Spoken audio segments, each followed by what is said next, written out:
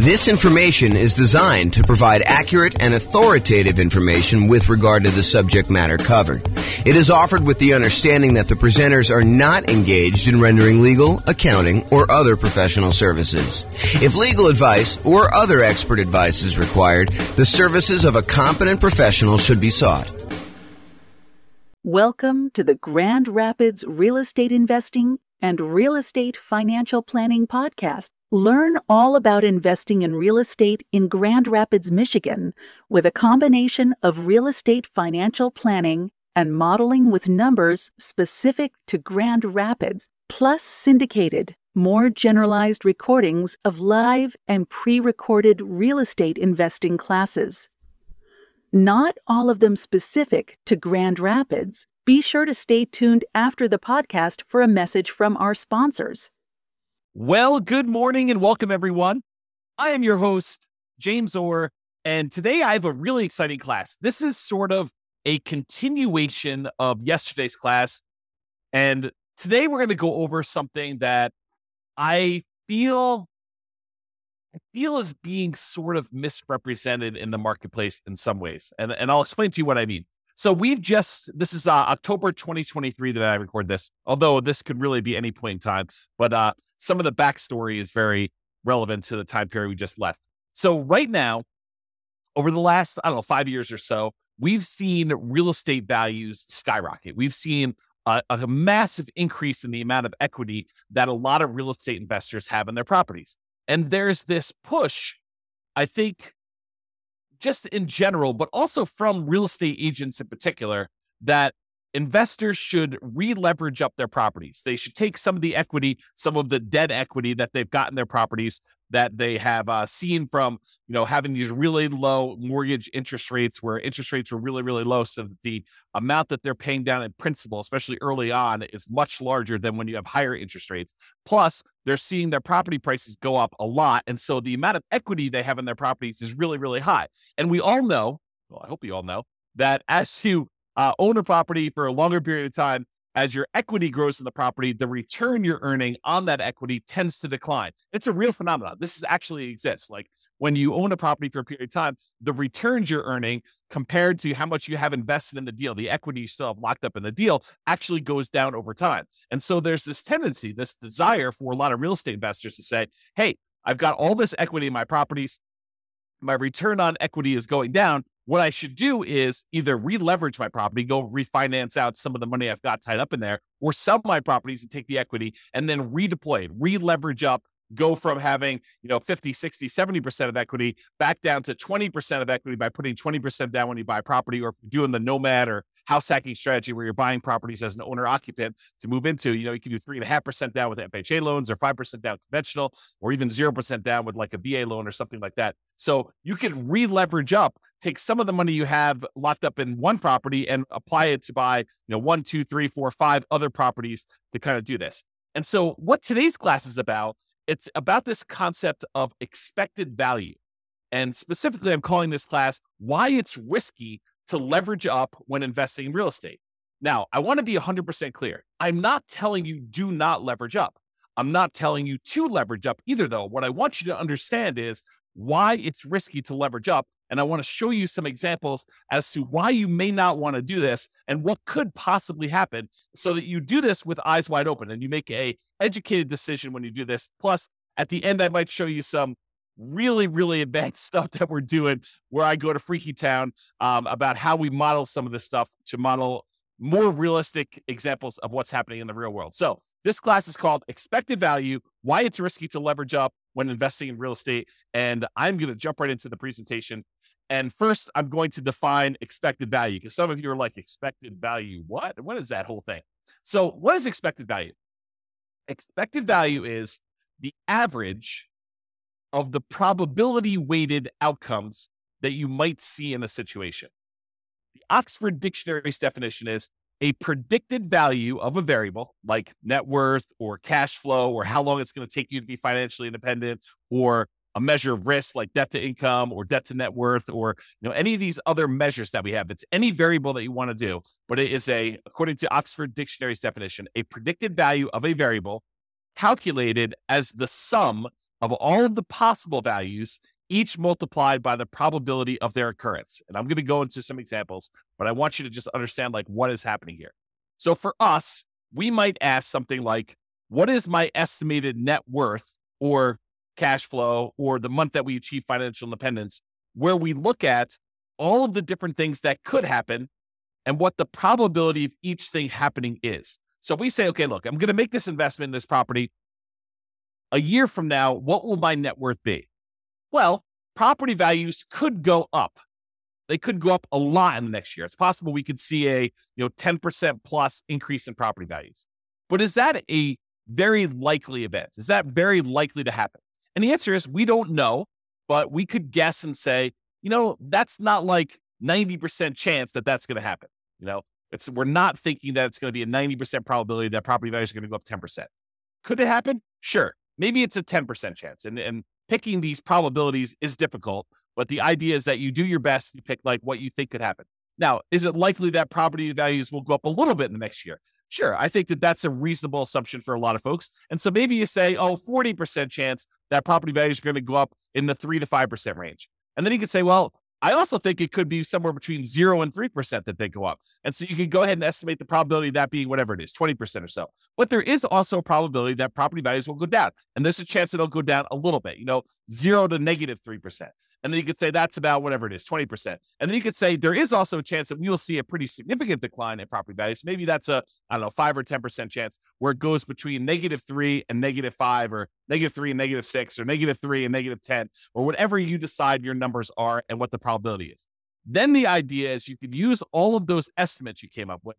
There's a 10% chance it's going to go up 10% and a 40% chance it's going to go up, somewhere between 3 and 6% and, an X% chance. And you could actually look at all that and you could do some basic math to determine what the average of all of those probability weighted estimates are to see what is likely for you and see what you are likely to achieve when we do that. So let's look at a really simple, I would argue overly simple or oversimplified example of why leveraging up adds risk. And I'll start with something basic, and then I'll add a little bit of complexity, and then I'll show you a lot more complexity with a very basic example of a very advanced example, but a brief example of what that is. Okay, so imagine for a second that you have a 6-sided die, regular die that you might play in Monopoly or something like that. And you're betting with a roll of the die that the property you're about to buy is going to do something. Okay, and so you're betting basically $100,000, a down payment, on the roll of the die. If the die lands on a 6, then the property you bought does really, really, really, really well, and it's worth $1 million. Your $100,000 initial investment becomes worth $1 million total. Okay, that's only if you roll a 6. If the die lands on 1, though, then you are forced into foreclosure. The market goes horribly wrong. You have to jettison the property. You have to actually give the property back to the bank. You lose the full $100,000 that you invested in the deal, and you lose your credit. You have bad credit when you do that too. Okay. So if it lands on 1, then you're forced into foreclosure. You lose your entire $100,000 investment. The investment goes completely to crap. Okay. But if the die lands on 2, 3, 4, or 5, not a 1, not a 6, but any of the other numbers, 2, 3, 4, or 5, then your $100,000 investment is worth $150,000. So you have a reasonable return on your investment over some period of time. It's not just like instantly, but over some period of time, it performs reasonably well over the ownership period. So the question is, should you roll the die? Should you make the investment in this house? And what is the probability weighted average of all those results? So let's look at the math. And I created this brand new spreadsheet, which I will give to you as a download. I didn't set up a link for it, so I'll have to put a link in the show notes or something like that for you to get it. But it is a expected value, a risk and reward calculator, and it doesn't actually have to be for real estate investing, although this is a really good tool for you to estimate, a really basic tool for you to estimate what is going on with your real estate stuff. So what we did is we just put into this spreadsheet what the different results were, what the value of those things would be after those results happen, and what the probability of that happening are. And then we do some calculations and I show you what the expected value is. So I'll go walk you through it. So this is just the numbered examples of them. So you can put in as many as you want, up to 12. Of course, you can expand the spreadsheet if you need to in order to do more than 12, but I put 12 in here as kind of a placeholder to keep it neat. So number one, property does really, really well. You roll a 6 on the die, and in that case, you make $1 million. And the probability of that happening is 1 out of 6, or about 16.7%. And so the weighted average of that, when we do the math, is $166,667. You don't need to worry about the weighted average number, but just realize it's doing a calculation for you there. You do need to put in the value, and you do need to calculate the probability for this. So you can just put in whatever you estimate it to be. In this case, it's a die. It's 1 out of 6. So when the property does okay, you roll a 2, 3, 4, or 5 on the die, then the value becomes $150,000. So your $100,000 becomes worth $150,000 in that case. And the probability of that happening is 4 chances out of 6, or about 66.7% chance of it happening. And then the property goes horrifically bad, horribly wrong, when you roll a 1 on the die, and your $100,000 investment becomes worth 0 in that case. So the value is 0 here. And that happens 1 time out of 6. And in those cases, we do some math on that, and we determine that the expected value of you placing a $100,000 bet on a roll of the die, in other words, putting $100,000 down payment, buying an investment property where these are the only 3 options, although they're not weighted equally, then that probability, the expected value, the probability weighted value of this particular bet you're making is $266,666.67. So in this case, if you could run this, if you had 1 million parallel lives to run, then on average, you would earn $666,667. Wow, it's a mouthful. On average of all those. Now, here's what's crazy about this is there are times if you roll the 6 on the die when you do really, really well, you make $1 million, you look like a stud, and you start telling people about all the different special skills you have of rolling a die and how amazing you are at rolling a 6. And yeah, I did that. My $100,000 investment now became $1 million, and you look like a superstar. But really, it was a roll of the die to a great extent.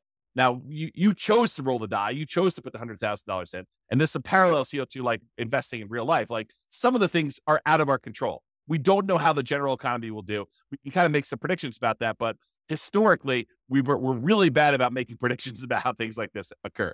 Okay. So you go in there and one roll of die, you make $1 million. But there's a lot of times when you just do okay. You put $100,000 in over a period of time, several years or whatever, your $100,000 is worth $150,000. And that's the majority of the time. But what if in one of your lives, your $100,000 investment was the time when everything went to crap and it went to 0? You don't feel so good about that. And unless you have another $100,000 sitting right behind you where you can take that and redeploy it and make another investment right afterward in order to do this, the chance of you having that another $100,000 is relatively low for most people. So the trick is when you're looking at these things, you need to not only look at the probability and the expected value of how this might do overall, but you need to look at how much of a variance there is. In one case, you make $1 million. That's 1 out of 6 chance. In one case, you make $0 or you lose all of your money, and that's a 1 in 6 chance. But there's a huge middle where 2/3 of the time you are actually only going to make $150,000 on that particular investment. So you got to decide, is it worthwhile that 1 time out of 6, I'm going to go broke, and 1 time out of 6, I'm going to become a millionaire, and like 2/3 of the time, 4 out of 6, I'm actually going to just do okay on this particular investment. And that's sort of the decision we're talking about as to when you should leverage up. So let me talk to you about this example. And this is just one of many examples I could have given you, but I think this demonstrates it pretty clearly. And so I'll just use this one, and we could do more of these in the future, especially if you like them. Go ahead and reply to me, send me a comment if you like this video, and we could do more variations on different things, not just this one example, because I think it's really interesting to think about this for a lot of different examples, but this one is particularly good. So let's look at the expected value. If you have one property, it's a $500,000 property, and you own it free and clear. You don't have any mortgages on it. You have $500,000 that you can invest. You buy one free and clear property. So you own one property, and it's worth $500K. So we have a couple different things that could happen in the marketplace, though. Okay, I set up 5 different scenarios. One scenario is where property values go up 6% and you have 6% higher rent. And we're kind of looking at like a year out. So this is sort of like 1 year of number where you're able to get 6% more rent and 6% appreciation on a particular property. And in that case, if you own one $500,000 property, including all the different benefits of investing in real estate, cash flow, your cash flow from depreciation, appreciation, and debt pay down, which is none in this particular case, your $500,000 becomes worth $571,972. And I've said, there's a 10% chance that will happen, that property values will go up 6% and you'll have 6% more in rent. And so we do that calculation here to show you what the weighted value of that is. Now I say to you, okay, there's also a chance that property values will go up 3%, a relatively reasonable appreciation rate on a single property, and that you're getting 3% more rent. And so if you do that, it's worth $555,000, almost $556,000. But I've said that is probably the most likely scenario. That 55% of the time, more than half the time, that is likely what's going to happen. You're just going to see slow and steady appreciation, about 3% per year, and you're going to see 3% higher rent when you do that. And so you make $55,000, almost $56,000 on your $500,000 investment, kind of doing that deal. Okay. But that happens most of the time, 55% of the time.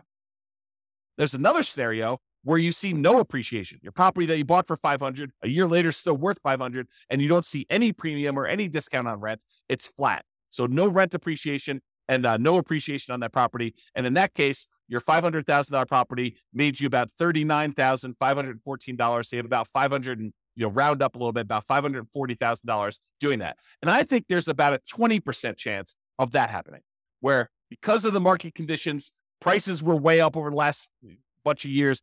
Interest rates are at 8%. And so we're saying, look, instead of property values going up, they're not going down, but they're not going up either. They're sort of just going to hold their own and they're going to stay there for a year. And so we have about a 20% chance or a 1 in 5 chance that is going to happen.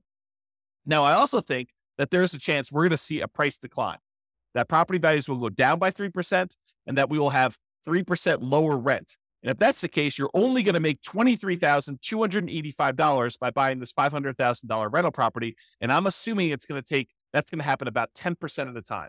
So there's a 10% chance that instead of property values going up or staying the same, that they actually go down and rents are a little bit less than what you thought they were going to be as well, by about 3%. And then finally, I said that happens 10% of the time, if I didn't say that. And then finally, I think there's a chance, might be a small chance, but there's a chance we're going to see a pretty significant decline, a negative 6% appreciation rate and lower rent, about 6% lower rent in that particular property. And in that case, you only made $7,055 on that particular property because you still have a little bit of debt pay down. You still have some tax benefits. So even though the property value went down, you still were profitable on the property. It was just a really small amount of profit. So your $500,000 property, the overall assets that you have now are about $507,055. And I think there's about a 5% chance that is going to happen, or about 1 chance in 20 that you're going to see that decline. Now, if we take all the values I just told you and we multiply them by their probability, we can figure out what the weighted average is or what the weighted value is, and then we can calculate expected value. You don't need to know the math. The spreadsheet does it for you. But the expected value, if you're making a $500,000 investment now, is about $548,439.90. So when you look at this, you're like, okay, that's great. I make a $500,000 investment, even with taking into account that the market could go down, I'm still going to make about $548,439. If I had an infinite number of lifetimes to run this in parallel and the infinite number of universes where this could possibly happen, this is what my result is. And when you look at this, you think to yourself, okay, if things went really, really well, I would love to take my $500,000 investment and make it $571 in about a year. And even if things went really, really ugly for me, I had this $500,000 investment and it's only worth $507. So I didn't lose a lot of ground if this happened. Now, let's take this same property, but let's buy 5 identical ones, put 20% down instead.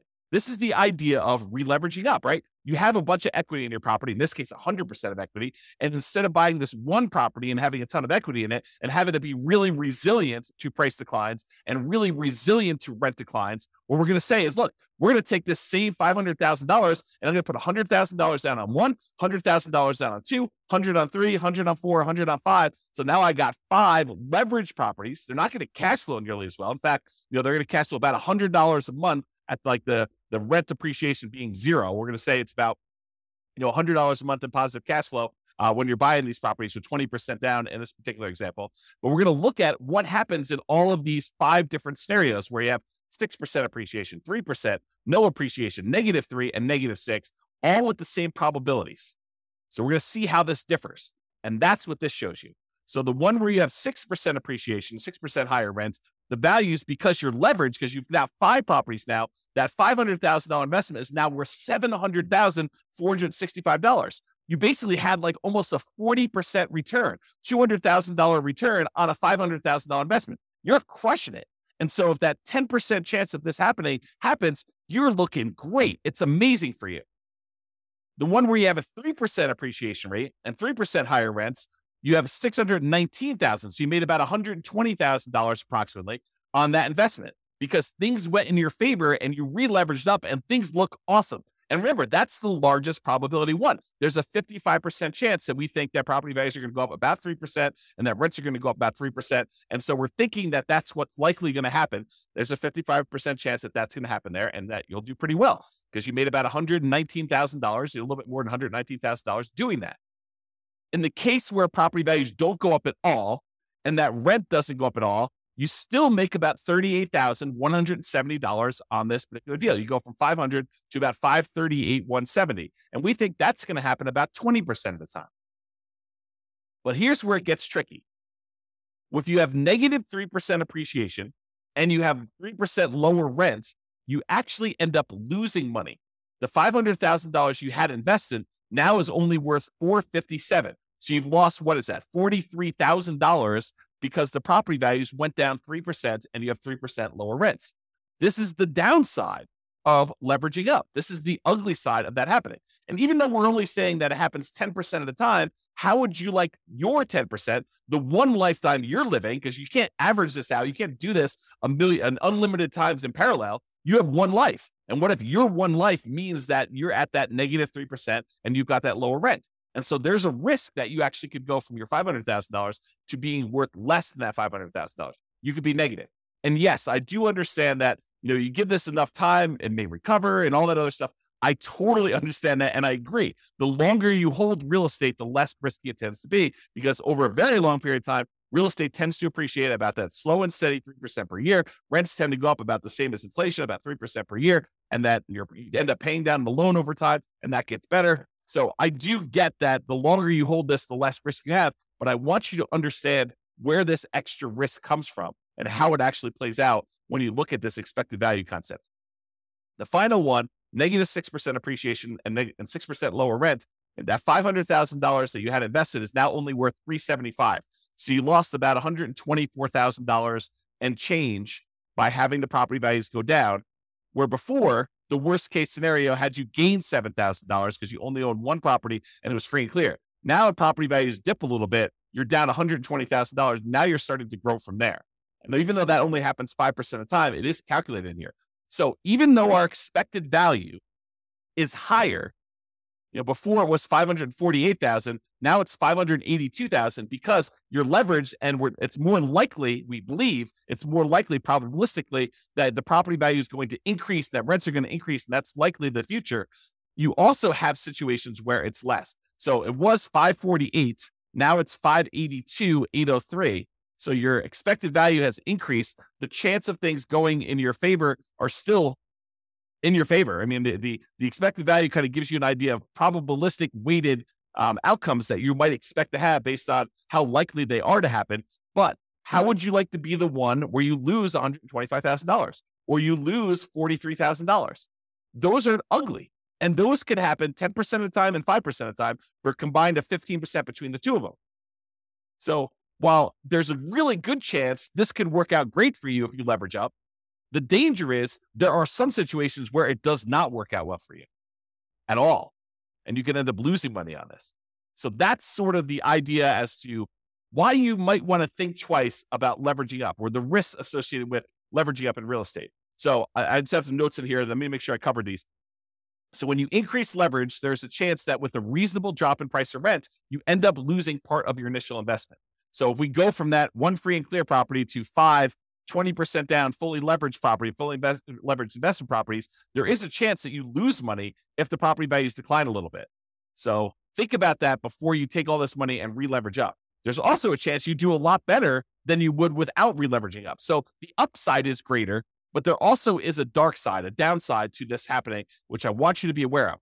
And again, like I said at the beginning, I'm not telling you to leverage up and I'm not telling you not to leverage up. I just want you to understand what the pros and cons are and what the risks are associated with this and why it does add risk for you to decide to leverage up on your properties. Okay.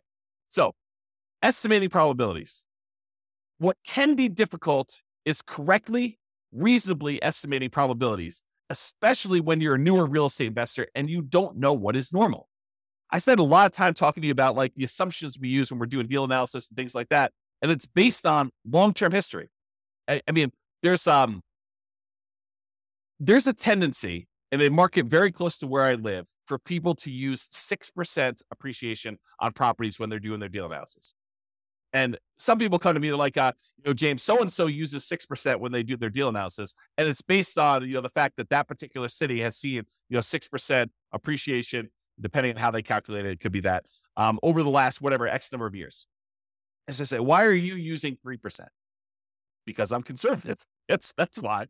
Because my number is based on the overall nationwide average over, I forget the exact number, but it's like 80 plus years or 100 years. I forget the exact number on that. But it's over a very long period of time. I'm using the Case-Shiller number to show what the appreciation rate is over a very long period of time. It's 3%.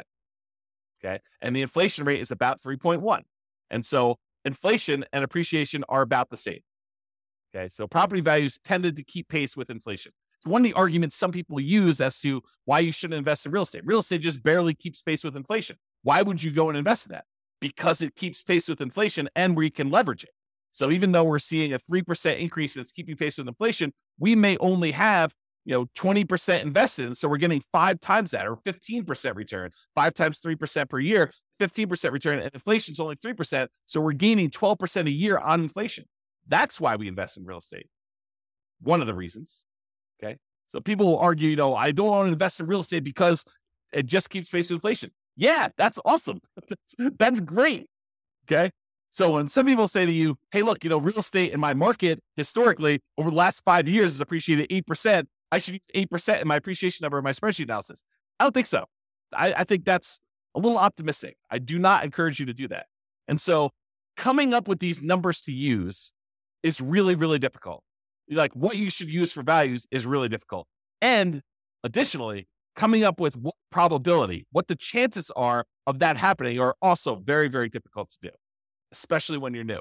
How do you know, when I did my assumptions over here, how did I know that there was a 10% chance that property values would go up by 6% in higher rent? I guessed. It's an educated guess, but I guessed. It says about 1 year out of 10, property values are going to go up 6% or so, and you're going to see 6% higher rents. Is it possible that I'm wrong with that number? Sure. Is it possible it's 1%? Sure. Is it possible it's 20%? Probably not. Probably not. That would mean that every 5 years that we're seeing property values go up by that much. Maybe in some markets, but overall, I don't think so. So it's really hard to do this. And that's why, and honestly, it's imperfect because even if we had perfect history going back 100 or 200, 300 years, the past does not dictate or exactly say that we are definitely going to have exactly what happened in the past happen in the future. I think that it's really good and helpful to look at the past numbers and evaluate those and say, hey, look, this is what the range has been. It's possible we could see a 99% increase in property values in a single year. We've not seen that historically, but the highest we've seen is whatever it is in your marketplace, 14% or 9% or 8%. But could it be 99? Sure. Then it's great. It's a bonus, right? Could it be negative 99? Sure. Is it unlikely? Yeah. I mean, the biggest decline we've seen is whatever. You go look at your history and you find out what that is. And you figure out how frequently that happens. Sort of like what I did with our mortgage interest rate confidence meter. When people say, I think I'll be able to get 3% interest rates forever. I'm like, I don't think so. Historically, they're only about 2% of the time. Looking at back data as to what mortgage interest rates were, we only saw, 3% mortgage interest rate about 2% of the time. So for you to think that you're going to be able to get 3% in the future for the next 10, 15, 20 years while you're acquiring properties, it's silly. I mean, I think that's an unrealistic expectation. Okay. So when you're looking at these things, it's really hard to estimate these probabilities, but I think you do the best you can and you update it over time. You're like, look, I really think that this is unlikely, or I think that this is more likely. And we have this recency bias where we think that what has happened recently is more likely to happen in the future. And I think there's a little bit of truth to that. It's easier to go to 4.5% interest rates when we're at 5, and they've been between 4 and 5 for the last 5 years. But does that say that we can't do 18? No, we've seen 18% interest rates. Okay.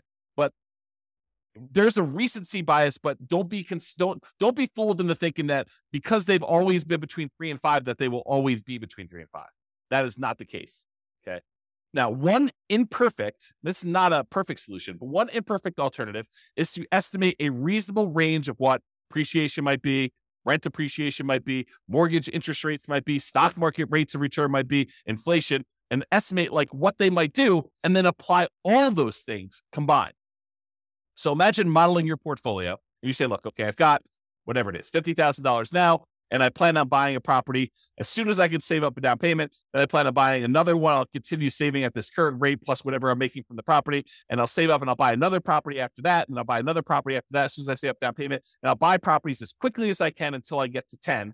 Then when I get to 10, I will hold on to them until the property values increase enough and I pay down the loans enough where I could sell off a certain number of them, pay off the remaining properties that I have, and actually live on the cash flow, have the cash flow for the properties that are paid off be enough to support me as being financially independent at some point in the future. That's my plan. My plan is to acquire property. Maybe I'm doing Nomad. I'm put 5% down in order to do these. I'm going to do a number of Nomads that I can get. I'll get to 10, and then I do that. And you say to yourself, okay, how do I estimate the probabilities of all this, James? Like, how do I think about this? Well, I think you take each part. You say, okay, appreciation. Well, appreciation historically has been around 3, but there have been some years when we've seen, 6, 7, 8, 9, 10%. And there's some years where we've seen negative 1, 2, 3, 4, 5%. So you kind of do this distribution and say, okay, appreciation is probably about 3% on average, but sometimes it can be much higher. Sometimes it can be much less. Same thing with rent appreciation. Could be higher than 3, could be less than 3, but it's usually right around that 3% range over a long-term, period of time. Mortgage interest rates, we'll use what we have today, but, interest rates can go up, quarter point, eighth of a point each month. And so we'll kind of use that. We'll have it snake around. Sometimes it can go up a lot in a row. Sometimes it'll go down. It's never going to go below, the lowest we've ever seen it is, 2.2%, 2.25%, 2.5%, something like that. So we'll never let it go below that, but we'll kind of set this range of what interest rates can do, and we'll have those be random. Stock market, similar idea. We'll say, look, the average has been around 8%. There's sometimes we've seen 27% a year. Sometimes we've seen negative 27% a year. And so we'll go ahead and do these ranges, but most of the time it's going to be right around that 7, 8, 9%, somewhere in there.